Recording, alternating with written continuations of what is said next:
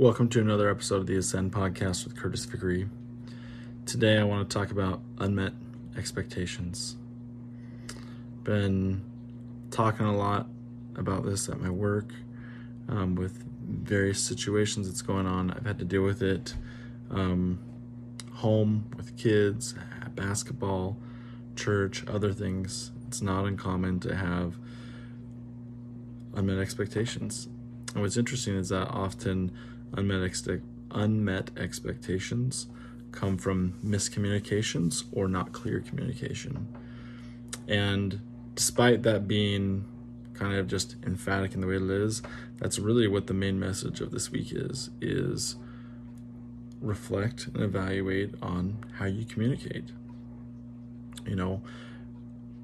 Especially the older we get, we feel often like we communicate very well because we know what we meant, or someone has been around us long enough, quote unquote, that they should know, right? Well, instead of just making that assumption, or even if it is frustrating that they don't know, we have a chance to help resolve that by what we do, right? That sphere of control. Instead of just being like, well, I can't do anything about it, I think oftentimes we can. Now, the real question is do you want to do anything about it? Are you willing to live with the frustration and all the things that come along with it? Some people are. And then I would say, don't be surprised when you're frustrated, right? Or you're annoyed with what's going on.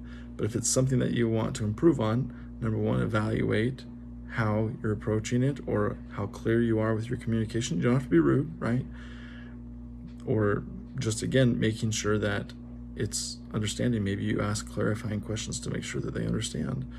But I know that those that make that effort, their communication improves, which then, generally speaking, their expectations of others or the fulfillment of that is more clear too. And that's something that we each have the power to see through and the power to make a positive change in our life. So this has been another episode of the Ascend podcast. Keep climbing. Join me again next time.